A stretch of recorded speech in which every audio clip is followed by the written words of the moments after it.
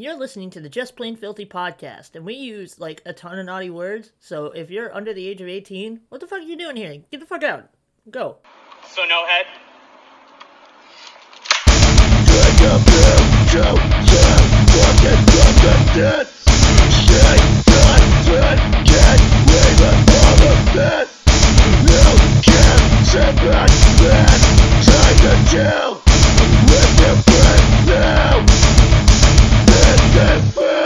Hey, what's up? It's your boy, Puppy Shoes. Welcome to the Just Plain Filthy podcast. My name is Casey Campbell. And I am TJ Decadehausen. And this is episode 68. One before the big one. The big one. Most people think episode 100 is the big one, or 1000's the big one, but no.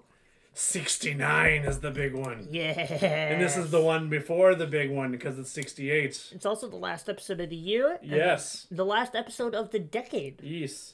And we've almost been doing this for 3 years now. So, damn, that's a lot of... Yeah. You listen to us yell about wrestling. Yeah, or other things, or make inappropriate jokes about Paige, or stuff like that. Because that was a good chunk of our year. No, that was a good chunk of, like, the decade. Yeah. So we have a lot of things to talk about. Not much content-wise, because, you know, the holidays get us all busy. The holidays has us all everywhere. Haven't really watched much wrestling. Exactly. But we have things to talk about, such as Male Wrestler of the Year, Female Wrestler of the Year, Tag Team of the Year, Hell yeah. Entrance Theme of the Year, Match of the Year, and even top 5 matches of the Decadehausen. And yeah, and we're going to be talking... then we have musical stuff after the first break, but we'll get to that when we come to it. And we got a bunch of stuff, like, it's going to be mostly retrospective, like, we can talk about, like, shit that happened in wrestling this decade that we liked, exactly. shit we didn't like. Like, it's going to be a good episode. What should we start off with, Mr. TJ? Let's go with Entrance Theme of the Year. Entrance I feel like theme that's of the year? the less important of all of them. So I don't want to start off with the big ba-bow right off the bat. You know, let's ease ourselves. You gotta ease yourselves into these. I'm gonna go with Darby Allin because I like that it's a cheap knockoff of Sweet Dreams. Yeah, I get those vibes. I don't know if it's like right off of like that. It's the same chord progression. It's like muted, the drums are the same. It's muted, but every time it comes on, I start singing Sweet Dreams. This is weird for me to say, but I feel like mine has to be Bianca Belair.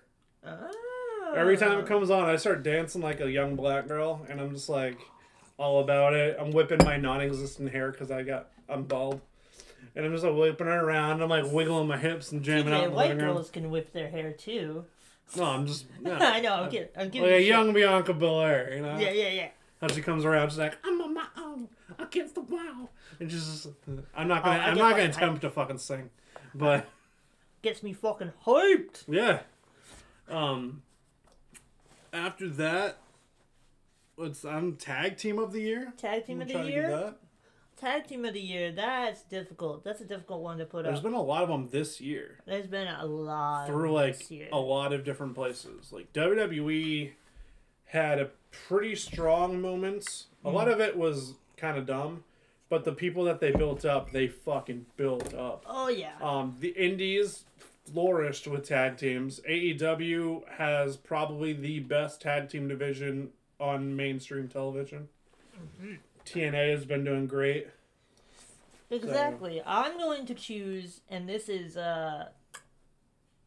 probably like the most cliche answer, but I'm going to say the Lucha Bros. Lucha Bros had a fantastic year this year. Like, I knew of them before, but I'd only seen a couple matches of theirs before this year. Yeah. And, like, I knew them separately. But, like, this year, they really just fucking hit the ground running. They became fucking superstars practically overnight. And that's why they're getting my tag team of the year. I feel like I'm going to be the manager of Office Space and just go up to, like, Pentagon and be like, hey, so if you can just say Cero Miedo, like, at least half, that would be great. Half Thanks. the time. If you guys could, like... That's my only grievance to that team. Everything they do is great, but, like, every 2 minutes you get Seattle and Miedo. Like, fucking, get it. I mean, like, the people can criticize how they tag in and out all they want. Like, looking at you, Jericho. But... I mean, it's all legal. It's all legal, so and it's, it. like... Cool. Wrestling's not the same. It's not the same as it was back in the day. Like, it's flashier. It's funner. It's, like, it's not... I wouldn't say funner. I would say... It's more spectacle now. And, like, I get it. Like, you have to have ring psychology. Yes. And, like... But if you can't, like, see shit at a faster pace now, sorry, bud. Like, wrestling matches are faster pace. Like... My tag team of the year is a team that's recently just went against them. Mm-hmm. I go with SCU. Oh, yeah. Because even before they went to AEW and became tag team champions and been on a roll, they were in Ring of Honor and they were in bar wrestling and they were all over in Europe and Japan and they were having great matches over there. Well, Kazarian and Daniels, even before, like, SCU, had always been, like, a good fucking match together. And, like... They also had a really stellar year this year, and they've been working their asses off. And, like, I mean, I can compare both our picks to each other because, like, Lucha Bros have been MLW, AAA, AEW, Impact, and they've all done, like, really great things. They had success everywhere they went. Yeah, same thing with SCU. SCU has done the exact same thing, and, like, both of these teams really deserve it, but I'm going to give it to the Lucha Bros simply because they became household names almost instantly, and Kazarian and Daniels have been they've been grinding away. People knew about them. Yeah. Up until, like, 2 years ago or so. Anybody outside of, like, Mexico didn't really know Lucha Brothers. Exactly. Okay. But that's why I give it to them, because Kazarian and Daniels have been in the game longer, but are only now finding, like, long-term mainstream success. Okay. And I get it, like, TNA, like, that is mainstream, but it was always the secondary They launched product. them. Without Impact, I don't think Lucha Brothers would be where they are now. Yeah, but, like, TNA really did build up, like, both teams, but Daniels and Kazarian have been doing it longer, but this year is where both teams really got national exposure, and I'm just going to give it to the Lucha Bros because they've been doing this less. Decadehausen. Yes. As much as I want to do the regular male-female wrestler of the year right now, let's just do match of the year. Match of the year. That's it. Because we could have like a little discussion on that. There's been a lot of great matches. There's been a lot of great matches this year. In recent memory, I think mine would be really shocking for a lot of people. But I don't want to, if I don't think too hard on it. Exactly. Leo Rush versus Angel Garza has to be one of the better matches. That's one that sticks out to me in recent memory. That one was great. My pick for match of the year is going to be... do you want to go first, or should I go? You can go first. All right. I'm trying to think. Cody Rhodes versus Dustin. Storytelling-wise, definitely match. That was match of the year for me. Like, I'm a big catharsis guy. Anything that makes me feel an emotion while I'm watching it gets a couple bumps up. And, like, that was just something that we've all wanted to see for a really long time, and they finally gave it to us, and it was fucking phenomenal. Yeah, that was good.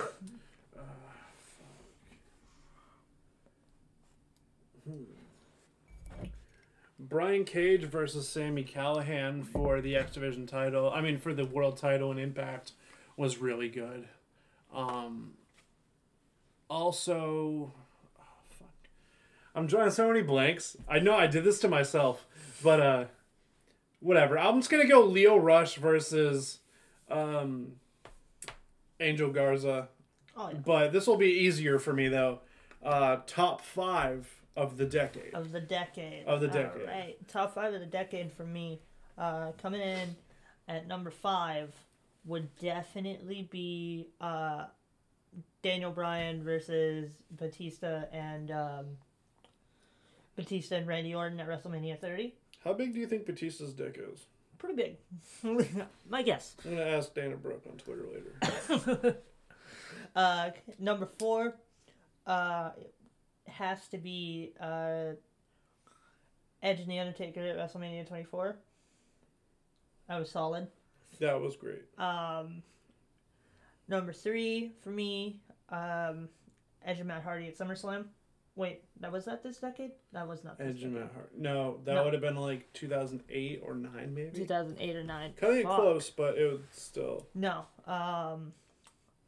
WrestleMania 24 was like 2009. I don't even know what WrestleMania we're on now. I don't give a shit about WrestleMania normally. Yeah. This decade. Okay, so I'm going to have to change this list significantly. 5 stays the same. 4 is going to be Dustin versus Cody. Yeah. That's great. 3 is going to be... I'm trying to think. Like, what matches, like, really stood fucking out for me. 2010 to 2019, there wasn't a lot of, like, awesome stuff.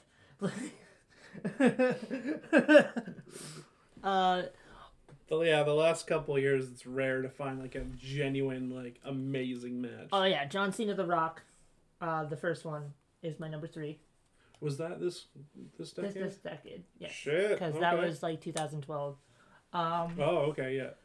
Number 2, CM Punk versus Ryback at Survivor Series, simply because the Shield debut. The match itself was pretty mediocre, but the ending really sold it for me. And number 1, John Cena versus CM Punk, Money in the Bank 2011. Okay. I'm trying to remember some of them.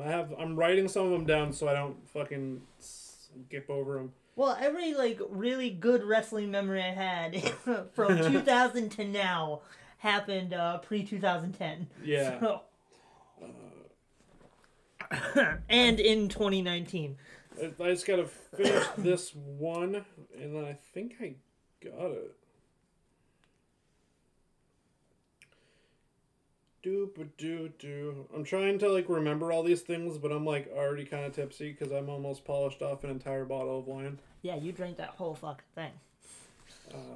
Last one. Oh, okay, I think I got it. Hell yeah. Okay, so I'm going to start from number 5 and work my way back up. Got it. Number 5 would be OVE versus Lucha Brothers. Ooh. In Impact, the Full Metal Mayhem barbed wire match. Yes. That was amazing. The spots were on point. There was, like, no botches. There was no ring canvas. It was just straight up wood on the floor. Nice. The hardcore aspect was great. The storytelling was great. Number 4 would be the Angel Garza Leo Rush match.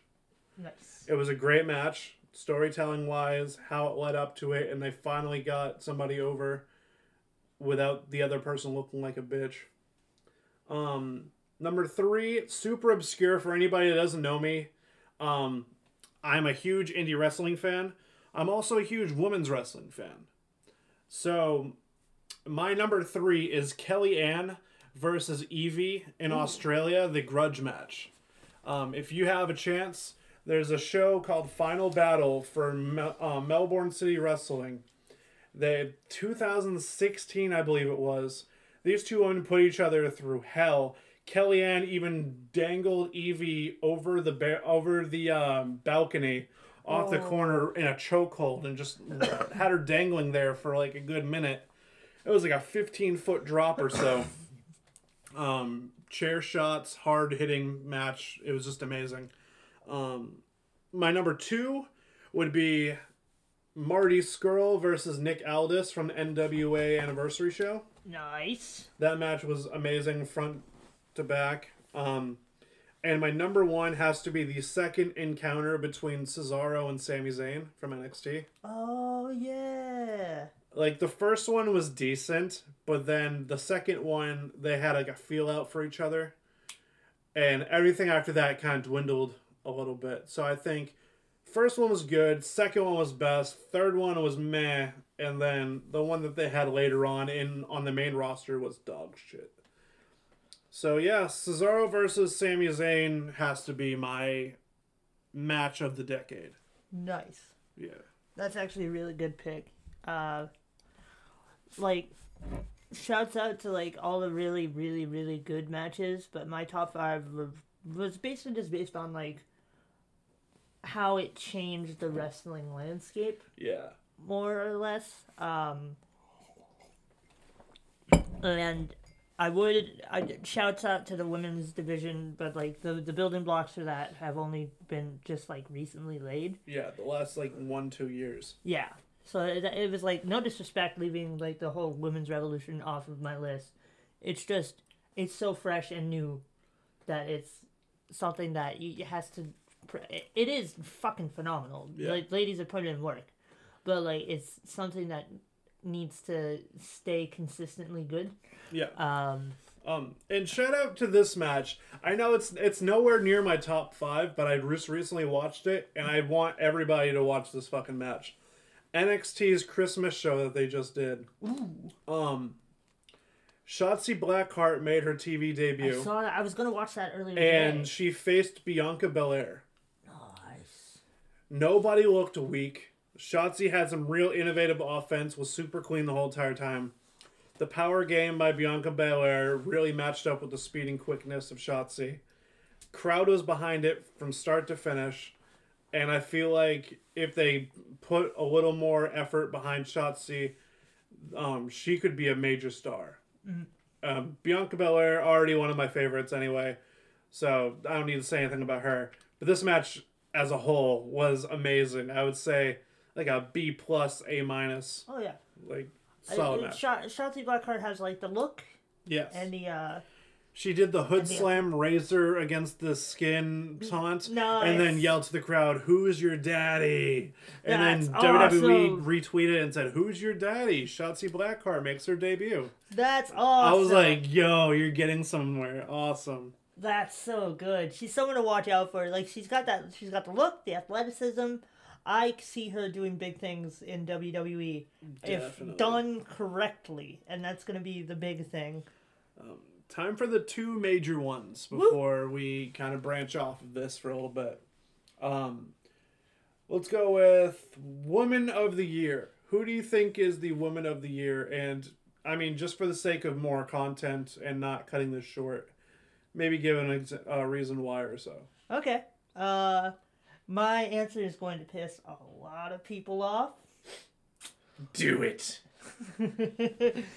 66 is a couple episodes back, but do it. Do it. My Women's Wrestler of the Year is Nyla Rose. I see what you're saying. Simply for the fact that she's overcoming adversity, and as a member of the LGBT community, we need more of that. LGBTs. If I was ever to open a restaurant, I would have one of those. Casey's Big Gay Diner. Casey's Big Gay Diner. But like, she's LGBT and BLTs. Her ring work needs improvement. Yeah. But just the fact that she's come in this year, she's made the impact that she has, and she's had to deal with what she's had to deal with basically since her debut. And the fact that she's still sticking to it is awesome. Great. Yeah. And that's why. And I feel like if she like polishes up her ring work a little bit, she can be a very effective monster in the women's division of AEW. Oh yeah, definitely.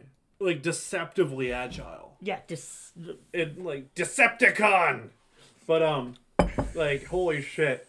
You see like that beast of a lady in Nyla Rose. Yeah. And then gracefully hops to the top rope and moonsaults. Right? Oh yeah. Fuck you. Watching Rio versus Nyla Rose was like, whoa. That was like Kenny versus the blow up doll. It's like Kenny versus the 9-year-old child. Yeah.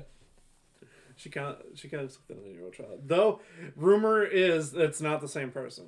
It isn't. No. Yeah. Everyone was like, oh, it's that 9-year-old kid that he fought. And it's not. It's not, though.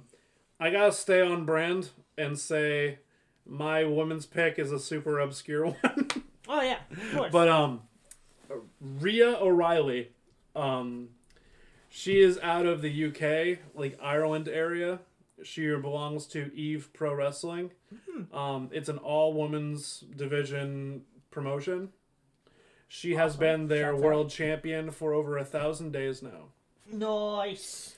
Constant banger out of constant banger. She's hard-hitting, submission specialist. She's no bullshit. She doesn't, like, do the normal women's division thing where she's like, I'm going to get all made up sexy and do, like, calendars and shit. No.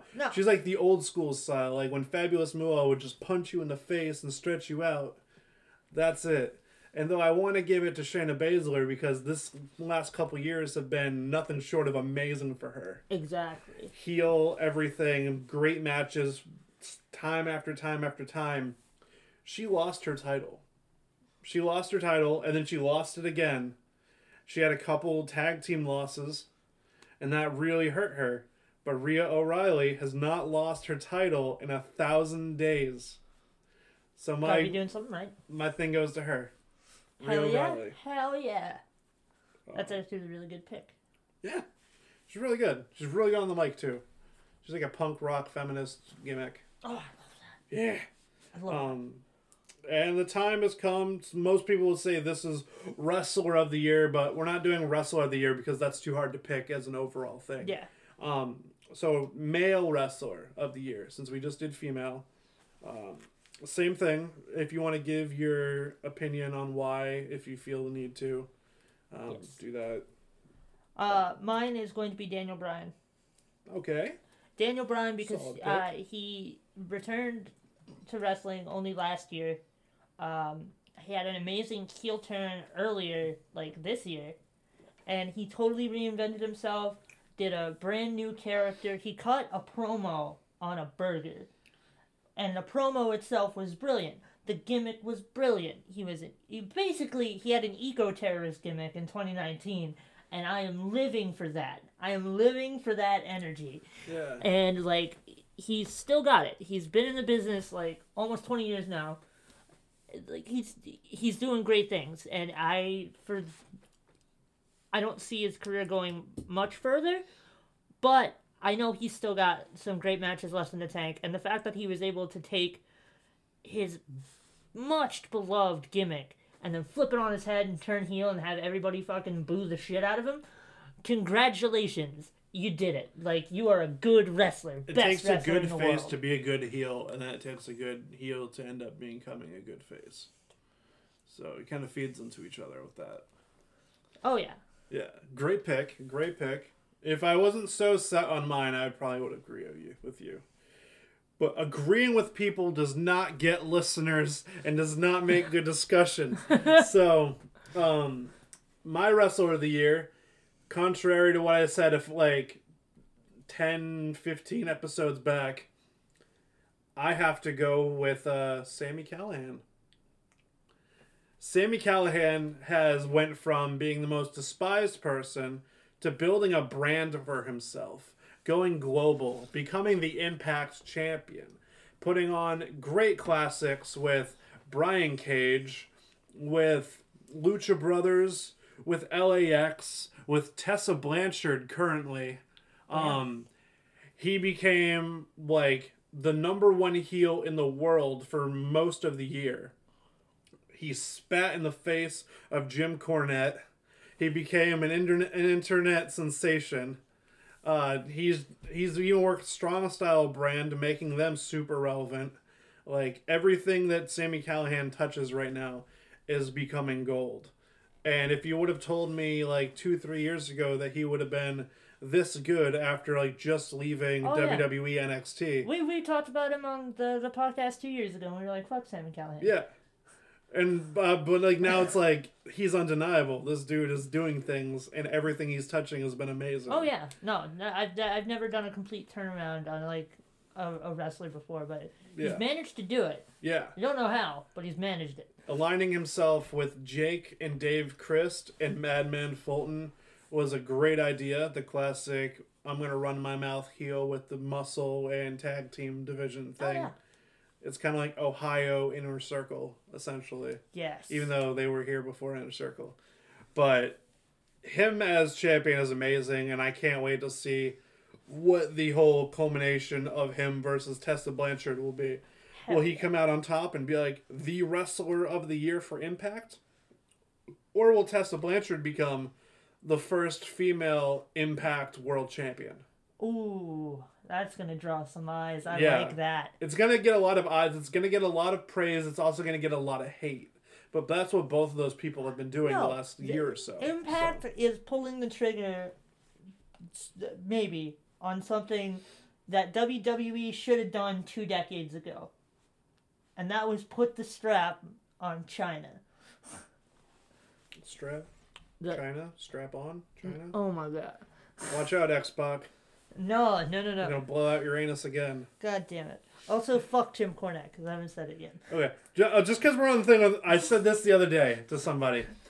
Jim Cornette made like a thing out of being like, fuck Kevin Steen, fuck Kevin Owens, that dude's never going to draw a dime. He's a fat, out-of-shape loser and does nothing but shit. And then he also goes on to praise like 70s and 80s wrestlers where everything is hokey, like he hates. Yep. And everybody looked like Kevin Owens. Yep. Like, what the fuck? This dude bitches more than a middle school girl, and I'm really surprised that CJ from Lorna Shore hasn't pissed on him already. And that's some topical shit right there. Mark my words. Christ. I don't care. We can set that back to 0. I don't care. Also, if you noticed, the audio sounds a bit different. We have a new microphone, and we haven't spiked the audio one fucking time with this. Ah! Oh. Did it work? Oh, no, not yet. Ooh, this is a good microphone. Oh, yeah. Look at that. Yeah. Oh, I can't wait. Are we starting back at 0 or no? Is that too overboard for you? No. Okay, cool. No, fuck CJ. Because we're at 44 days without incident. That's only because we do things every other week, and I wasn't on the last episode. Also, fuck CJ from Lorna Shore. Yeah. Alrighty. Get my buddy Isaac on vocals. He deserves it. With that, we're going to go from one heavy band to another heavy band. Our first musical break. This is... God damn it. I forgot the name of the song. But this is War Boy here on the Just Plain Filthy podcast. Hell yeah.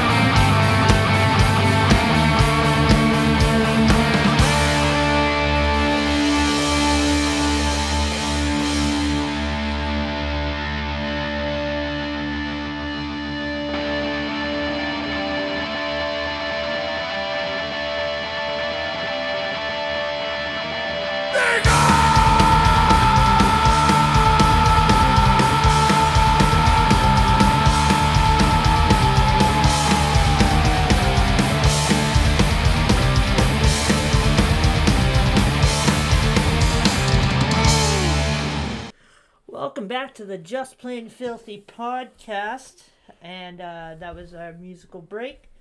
That was War Klein, War Boy with what the fuck? I said that I had it all set, and I did not have it all set, but here we are now, and now I have it all set. That was War Boy with Decline, not War Klein with D Boy or something, Good whatever shit. the fuck I was going to say. That was War awesome. Klein with Du Bois. I am Du Bois. I am Du Boyhausen. Du Boyhausen. Oh my god. If That's the first thing that knee slap was the first thing to spike the audio on this new mic. Does it work again? Did it again? Spiked it. Yeah, you found a way to. Audio didn't, but me slapping my knee in laughter did. If you are unfamiliar with the band War Boy, I almost said Warhausen. They are a hardcore punk band out of the Ontario, Canada area. So definitely check them out. They are on Bandcamp. They are on Facebook. Check them out on both. Warboy. Canada's got some good shit right now. Canada's got some great shit. They got Warboy. They got Pup. They got all this shit. Yeah. But talking about music. Oh, I love talking about music. We're on the music part of the podcast. As we did with wrestling, and we broke it up into categories. Hell yeah. We have some musical categories as well. Nice. So, let's start off with your top 5 bands on your Spotify for this year. For this year? Number 5 was The Wonder Years. Number 4 was 4 Years Strong. Ha ha ha. Number 3 was Say Anything. Number 2 was Issues. And number 1, My Chemical Romance. Oh, big surprise. Damn. Couldn't see those last 2 coming. When I was a twink boy. My daddy. Take that for what you will. The married guy from Grindr took me into the city. I said, please don't tell my wife. Or my kids. Oh, goddamn. Santa's coming in a few stockings tonight because I'm going to be sleeping on the couch. My top artist, if I'm reading this correctly, I believe I am, will be This Will Destroy You. Nice. Circus Survive, which is my all-time favorite band. Nice. Bayside, because their new album has just been on repeat for me. I'm really surprised that Bayside didn't end up on mine. That's weird. If These Trees Could Talk, because they are one of the heaviest instrumental bands that I've ever heard. And Explosions in the Sky. Nice. And I know some of you listening to this and having my disclaimer earlier saying that Circus Survive was my favorite band of all time. Now, TJ, why isn't Circus Survive number 1? Well, it's because I have a stressful-ass job, and I listen to my meditation mix almost every night. Hell yeah. Which brings me to, like, 500 or 600 minutes of listening to Explosions in the Sky exclusively. So, that's what it'll do. But when I'm not having a stressful as hell day, I will listen to Circus Survive. That's awesome. But, yeah, so 3 out of my 5 bands have no vocals at all. Wow. Fucking Facebook advertisements. I hold my phone for 2 seconds, it always opens a fucking advertisement. So yeah, I feel like those choices for both of us aren't too surprising at all if you know who we are. Exactly. If you know who we are as people and you know what we do, like Casey likes like the emo classics and like pop punk and stuff, and I just like vibing out. Exactly. And I think our top 5s really like solidified that. Who do you think are Devin's top 5s? Devin's top 5? Devin's top 5. I know Coheed and Cambria is at least in the top 3. In the top 3. Maybe My Chemical Romance, because him and I have had conversations about we talk about My Chemical Romance literally all the time. Steel Panther? Steel Panther, probably. Him and Tanya went to see Steel Panther like last month. Yeah. Or this month, I don't really know. I have no concept of time. Limp Motherfucking Biscuit. Yeah. One of the few non-ironic Limp Bizkit fans that we know. Oh, yeah. I'm one of them, but, like, I'm not to the point of him. Yo, really, between you two and my friend Corey, who's no longer with us, I'm now a Limp Bizkit fan. I hate all of you. We converted you. Oh, yeah. But, like, the Limp Bizkit conversion therapy.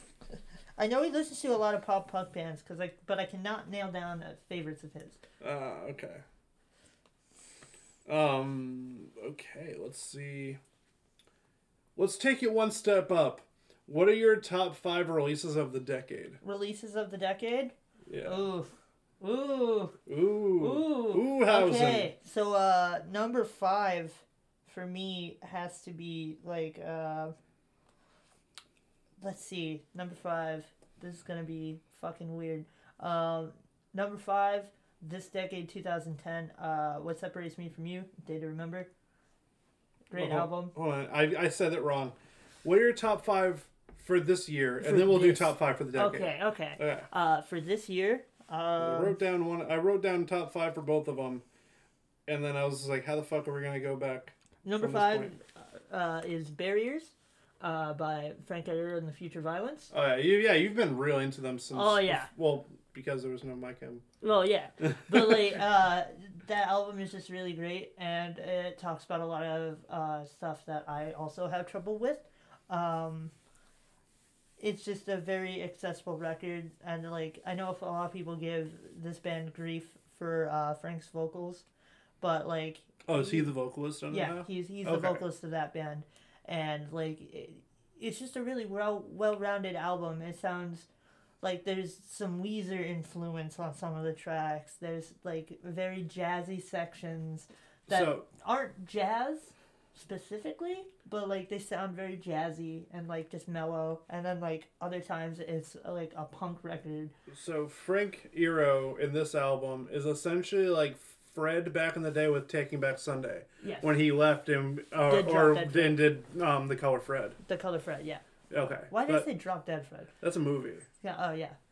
The Color Fred. That's what I'm trying to say. It's like he's now from like guitarist or whatever to frontman of that whole thing. Exactly. Okay. And like I just like the themes of the album a lot. Okay. Number 4 for me, for this year, and I'm gonna get a lot of fucking hate for this, but Amo,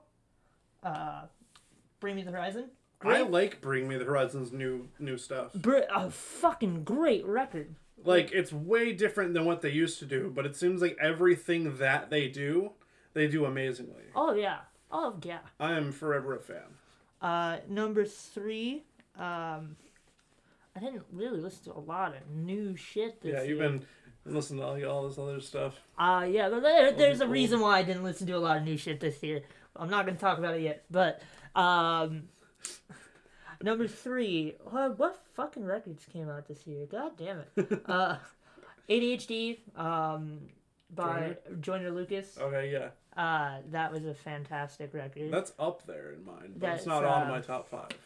And number 2, I would have to give that to, fucking, god damn it. I'm trying to think of one of the, god damn. No, that was 2018. I was going to give number 2 to Kananashi, but that was last year. Yeah. Number 2... Yeah, number 2. Fuck, now I got to think of a new number 2. Number 2. Fucking... There's... Number 2, I'll think of one. But number 1 is Beautiful Oblivion by Issues. Because that is a great goddamn record. Didn't the new Say Anything album come out this year? Oh, yeah. Number 2 is Oliver Appropriate. Yeah. By Say Anything. See, I got you. I bumped that fucking record for a solid 6 months. I know. That's why I was surprised that you're like, I can't think of a number 2, but number 1 is Issues, even though I didn't say anything about Say Anything. Yeah, that was weird. I totally forgot that came out like this year. I thought it came out like tail end of last year, but no, it was in January. Yeah. Technically, it's 2019. Yeah, so like that's my top 5 releases this year. Okay. Of this year, it's going to be Cattle Decapitation's new one. Nice. The merch that came out of that, and like the fact that it's just fucking amazingly heavy. I like it. It's less grindy than all their other albums, but it's still a solid album. Oh yeah. Number 2 is the new Pathogenic. Oh shit! Yeah, that's right. That dropped. The 3 songs that I heard like as soon as it dropped had me hooked, and I didn't listen to like anything else besides those 3 until like last month. And I was like, you know what? This still slaps. This is a great one. Hell yeah. Number 3 is the new Bayside. Ooh, good. As I said before, and it was in my top 5 of the year on Spotify. The new album is just great. I mean, I've been listening to old bangers too, but this new one, it has this weird heaviness that all their old albums don't really have. Mm-hmm. And it still plays to their strengths. It still sounds like a Bayside album, but it's just heavier. Yeah. And I'm here for it, dude. Fuck. Hell yeah. I'm hoping I'm not thinking of 2018. I'm pretty confident in this one, but I'm not 100% sure. The new Pianos Become the Teeth album, with Charisma and stuff on it. I'm trying to think if that was 2019. Hold on, I got Google here. I'll make sure. I'm gonna be in a weird it's okay. Casey mood where I'm like, if this ain't this, I don't know what my number 2 is gonna be. I was gonna say later on in the podcast how our podcast has changed over the years. Fuck. And that it's 2018. And that we are more organized, but I may have to retract. Yeah. That statement before I even say it. You know what? I will say that Issues one that you were talking about. Yeah, that album. From what I was listening to it, that's been pretty prominent on my plays. Oh yeah. So the new Issues one. And then number 1 has to be the new Atmosphere album that dropped last week. Because besides Andrew Jackson Jihad, I've listened to nothing but that one album for the last week. Hell yeah. It's called Whenever. Both this album and his last one came out this year. Oh shit. 2 albums in 1 year. But this one, all of the beats have that old school full band old school feel, where it's saxophone and piano and old guitar with the boom bop drums. All the lyrics are great, and Atmosphere is wine, dude. Just gets better with age. Yeah. He's almost 50 now, and he's just cranking out nothing but classics every single time. Hell yeah. So yeah. Meanwhile, I'm out here listening to Slick Rick like it's 1992. I'm just thinking Casey sitting in his room listening to Slick Rick yeah, this is what's fucking up. Is that new? Let's jump to Of the Decade since we started it. Okay. It should be a little easier for you. Number 5, What Separates Me From You, A Day to Remember. I know, that's just a really formative record for me. Number 4 would have to be, I'm going to put Barriers on this list because it's just a fucking great record. And it's just seeing people evolve their sound over time is something that makes me really happy. Yeah. I agree. Number 3 would be Danger Days, The True Lives of the Fabulous Killjoys by My Chemical Romance. Yeah, they did come out this decade. Yep, it did. It's just an amazing record. Just before they went, goodbye world, kiss my ass. Kiss my ass, and then come back. It's just a fantastic record. When it came out, I wasn't very high on it because it was just so different from anything they'd released previously. And I was just like, what the fuck is this? But now that I'm older and my music taste is more refined and I have proper influences, it's definitely grown on me. Yeah. Number 2 would have to be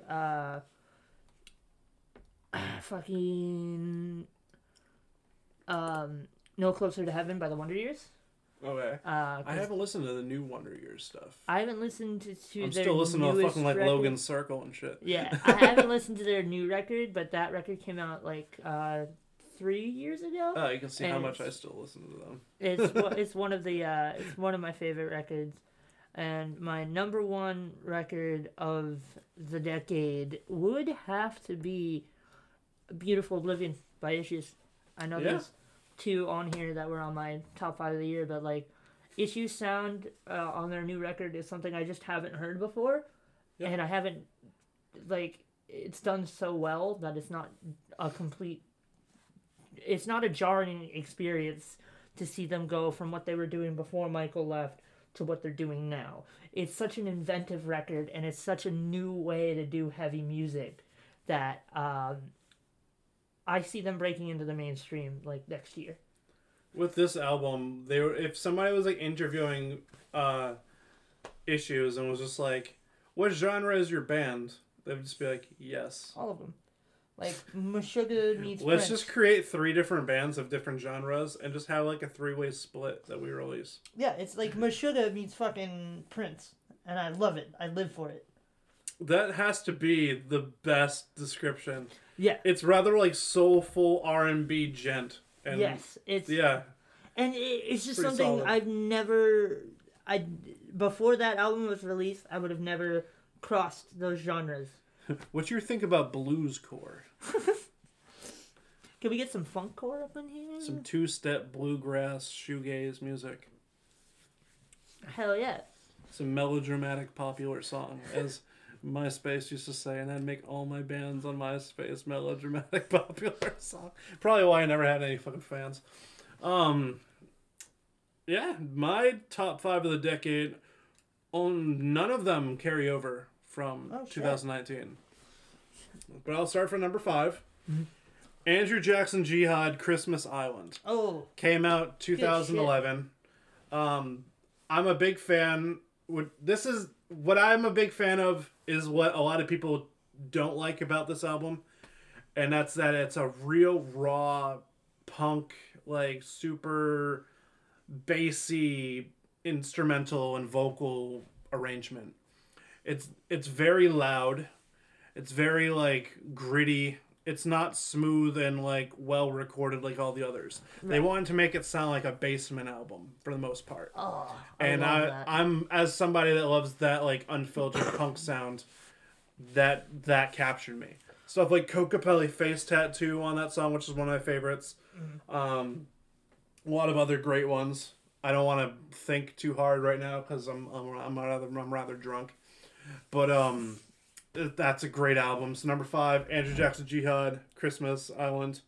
Number 4, which is gonna surprise a lot of people, but without my girlfriend, I probably wouldn't have listened to this album as much as I did. Right. Lizzo. Yes. 'Cause I Love You. Yes. That's great. I've listened to every single song on there, and I think all of them except for like 2 are like very good in my opinion. Absolute bangers. So gotta give a shout out to Rikishi on this one. Lizzo, great job on this album, you.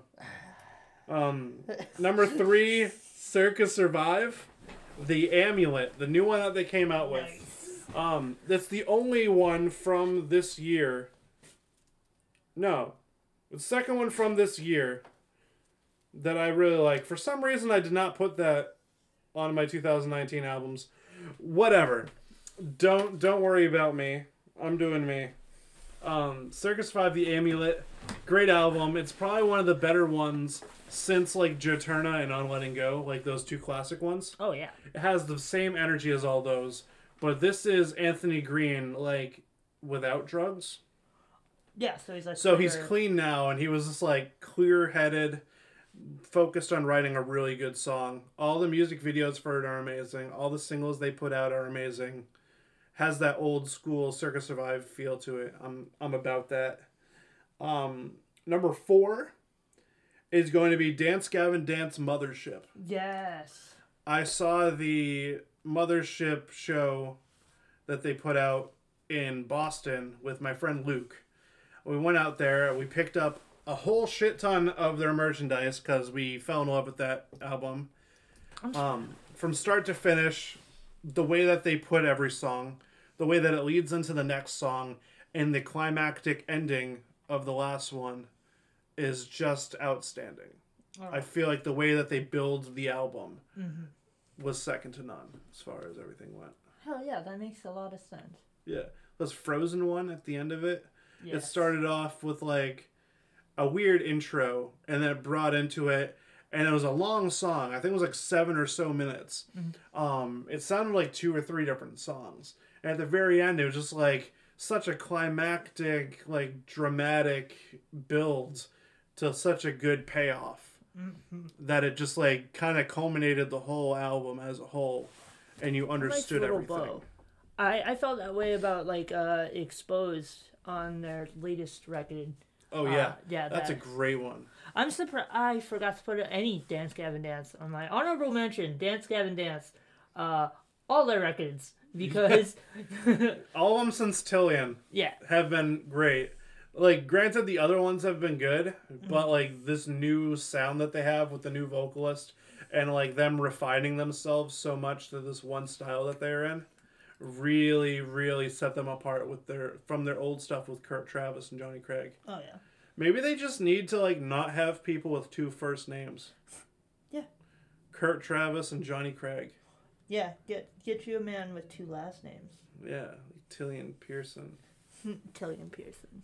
I don't know anybody whose last name is Tillian, but still, whatever. That made more sense than it would have ever made if I tried to make a joke right now. Oh yeah. And my last one, one of the biggest influences to me besides Atmosphere in hip hop, and granted, you're not gonna fucking notice this in my music at all, but Aesop Rock, The Impossible Kid. I bought the album full price. It's on my phone, and I listened to the whole entire thing about once a week. Nice. Since it came out. And it came out like a year or two ago. I've probably listened to this whole album close to 60 times. Nice. So that album is amazing. Songs like Shrunk, with quotes like, she said, I'm not your enemy. I said, that sounds like something that my enemy would say, besides playing off the chemistry. She said, you're being difficult. I said, I'm being guarded. You're $250,000 dead. I get more guidance from my barber. Nice. There's little jabs at people and occupations. There's wordplay. There's like 3,000 different words being used throughout this whole entire album. He's got one of the best vocabularies in hip-hop. And his stuff is so esoteric and weird that you really have to like sit down with like a lyric book and like pause it every other line and be like, okay, what did he mean on this? Yeah. But it works, and I'm a huge lyricist guy. I love shit that you have to like this. Aesop Rock gets my album of the decade with Impossible Kid. Nice. I think there might be a couple more. Yeah, the only ones left right now are best show you've been to all year and the best show you've been to in the decade. Okay, this is going to be a big one. The best show I've been to in 2019. 2019, I went to some shows in 2019. Yeah. Let's see. I went to Dance Gavin Dance earlier this year. That was great. So that's going to be my big one. Because I love Dance Gavin Dance. Was that with you, me, and Devin? Or was that by yourself? I don't remember. Did I see them 2 times this year? You might have. I did see them 2 times this year. You went with me and Luke one year, but I don't know. And we saw Dance Gavin Dance. No, that was last year with Under Oath. So, yeah, this year I saw Dance Gavin Dance. I went with Brett. Okay, yeah. Yeah, and then the show of the decade. God damn. I hate to put you on the spot with that one, dude. Jesus Christ. Sorry. I saw... I'm going to have to say the show of the decade for me is Under Oath. Because that's a band that I wanted to check off the list for a very long time, and I finally got to last year, so... Show of this year for me... Listener did a show at the Bungalow before they stopped doing shows. Oh, yeah, that's right. It was Listener, Birds in Row, and Reprieve. And that was a great show. That's got to be my show of the year. Last year, I saw a lot of them. Like, I've seen Wu-Tang Clan last year with Young Dirty Bastard. But I think it was the show that I went to with you and Tanya last year. The World is a Beautiful Place. That was a fucking fantastic Queen of Jeans show. and Pianos Become the Teeth. They played like 6 of my favorite Pianos Become the Teeth songs. And it's the best set that I've ever seen of The World's a Beautiful Place. Right. The crowd ate it up. The set list was built to perfection. I cried tears of joy and sadness at least 5 times throughout that whole show. It's gotta be that. Oh, yeah. So. Actually, I'm gonna change mine. Vanna's Farewell Show. Oh, that was a great. Vanna's Farewell Show, a lot more emotion than when I saw Under Oath. Yeah. And it was the last time I'm gonna see that band. Likely forever. Yeah, like, I feel like if I was a little bit more of a Vanna fan, that would have been one of those choices. Oh yeah, I fucking cried. Like the set list. I was beside you for a lot of the show. You were just like, why do they gotta do this? That was, I mean. And then you're like, oh, ex-members, oh my god. Yeah, dude. Like just the set list was mind-boggling. It was like 5 Vanna shows in one, because they did every era, every conceivable era of Vanna, like from the very first lineup to the very last lineup. Yeah. That was a great show. I was there for that with you and Luke, I believe. Oh, yeah. Yeah. We stood in line for fucking ever. Oh, yeah. Well, it's Vanna in fucking masks. Like, so. In that lineup with, like, Within Destruction. No. Unbroken Wings. Within Ruins, I believe. Within Ruins, Unbroken Wings. Yeah, they were on that. Fucking Fire from the Gods was one of the openers. Mm-hmm. They were great. And I just got into them like a month prior, and I was like, yo, they're on this show. This is sick. But yeah, that show was great. I think the only things left to do at this point is answer questions. Ooh. And announce what our world tour stop number 2 is going to be. All right, let's do it. I'm going to do the world tour stop number 2. So last time, when it was just the Campbell boys on the podcast, they kind of explained what was going to happen with the JPF wrestling chat group on Facebook. Now, we are going on a quote-unquote world tour. We're doing, I believe, 5 or 6 stops. Number 1 just passed. We had Japan. Mm-hmm. And Antonio Inoki won that whole thing. No fucking surprise there. Tour number 2 is Mexico. In Mexico, we kind of elaborated a little bit. We have 8 wrestlers, 4 matchups. It's going to come down to round number 1, round number 2, and then our finals. So this is the matches that are chosen for tour stop number 2, Mexico. L.A. Park, a.k.a. La Parca, yes, facing Mil Mascaras. Ooh. Dr. Wagner Jr. faces Eddie Guerrero. Yes. Blue Demon versus El Messias, a.k.a. Mil Muertes. Yes. And Tito Santana goes one-on-one against Juventud Guerrera. So I really don't know which way this is going to go. But I feel like it's going to end up putting out a really good contender. Oh, yeah. To add up everybody. I mean, you got, like, Juventud Guerrera, like, fucking La Parca. Yeah. Like, literally every one of those names could possibly win it. Yeah. It's a who's who of, like, Mexico guys. Yeah. Next up, I believe after this, we have UK. Nice. Then I believe we're doing US and then Canada. So solid. Then we'll do that. Then we'll have a real small bracket for the whole world champion, but we'll push it out over a period of like a week or 2. Hell yeah. So it should be really good. Who knows how many fucking people we're gonna have at the end of all this. Fuck you. Time to get into the final stretch of this. We have 4 questions. All of them are rather weird. But we're going to dive into them right now. Healthy ways to avoid being addicted to cocaine. Meth. I would suggest, just get on another drug. You forget that you're on the old drug. Yeah, exactly. Just pour a fucking 5-hour energy into a 4 Loko. Oh, yeah. You're good. If I do the math right.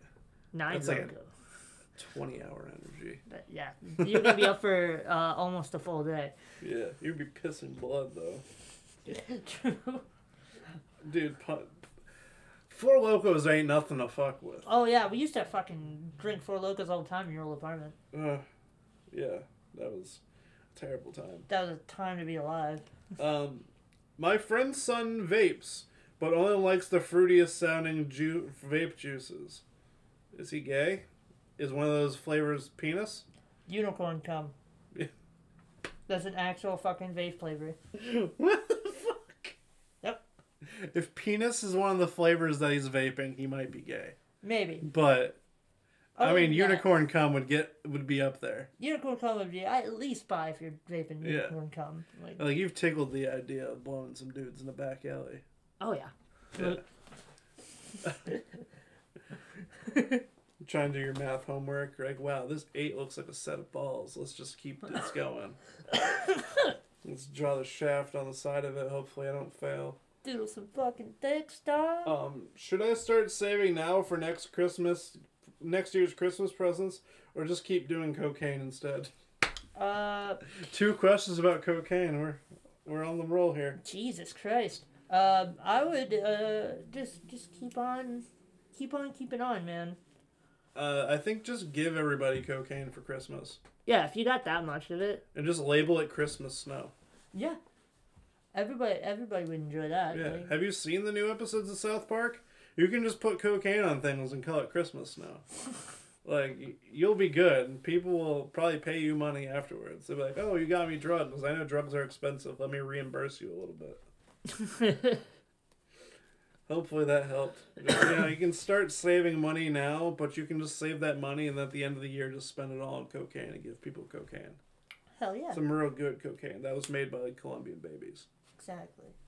And lastly, is eating only macaroni and cheese part of a heart-healthy diet? No.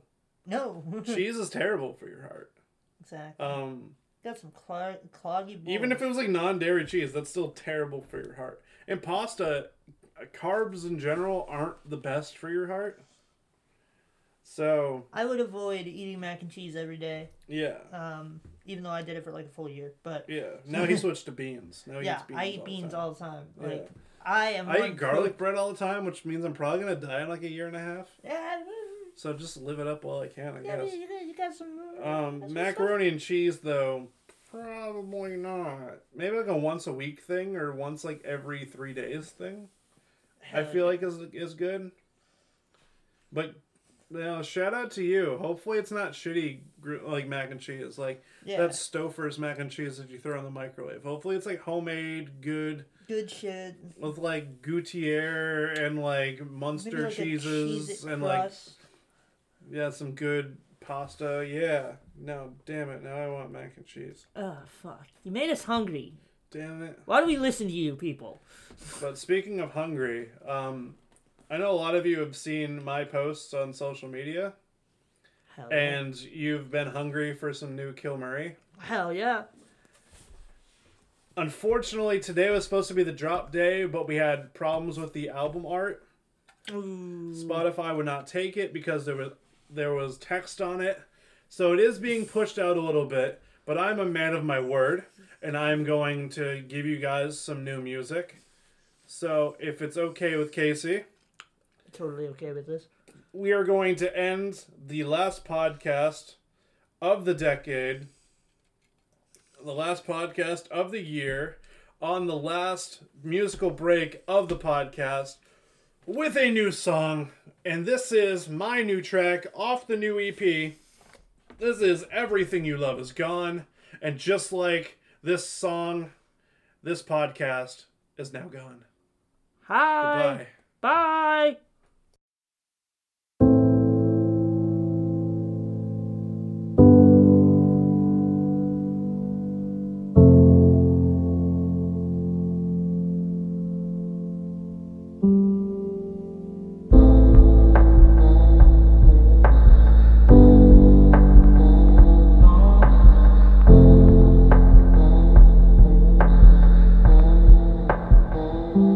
Yeah, we once were friends, but became fucking strangers. Strange is the fact that since teenagers I had called you my friend. You were sick in the head, medicated yourself without the thought of the dangers. Replaced anger with the thrill of the high. One hell of a guy, lived your life like a rager.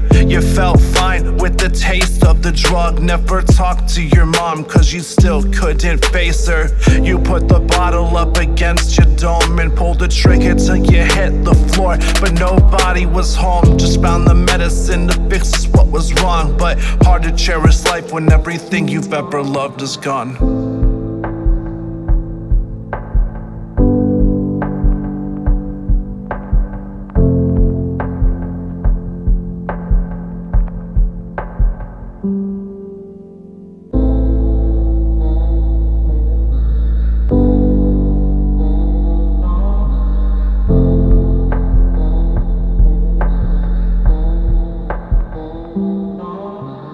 Shout out to snowy days, no working, it's okay. Some movies, got some chillin' with friends. Remember older days, it's getting late. You should wait until you sober up. But with luck, she makes it home. Call me when you open up the door. 4 hours more, got you pacing floor. Worried now, your heart is sore. The silence too hard to ignore. They call instead, it's the machine and hearing the report. Younger girl collided with another, leaned on mangled door. You took the chance, danced with the face of death. Choices were made, you were brave but you left. Swan singing songs, tell your friends that you said so long. Hard to cherish life when everything you've ever loved is gone.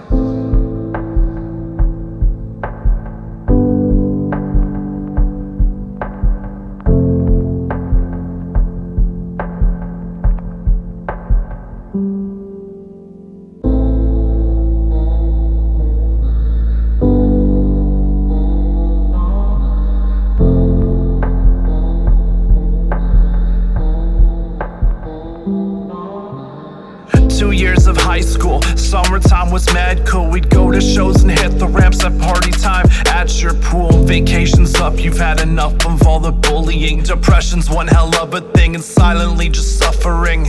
You went for walks, having talks in your own head. You couldn't open up and you were anxious and just filled with dread. You got your mom, got your friends, got your dog, but little did you know we wouldn't have any of those for long. Down by the bridge where you fixed yourself up with a belt, didn't know you needed help. It's not your time, you dangled like a chime, and I just couldn't tell you how I felt. I stared and fucking hate myself.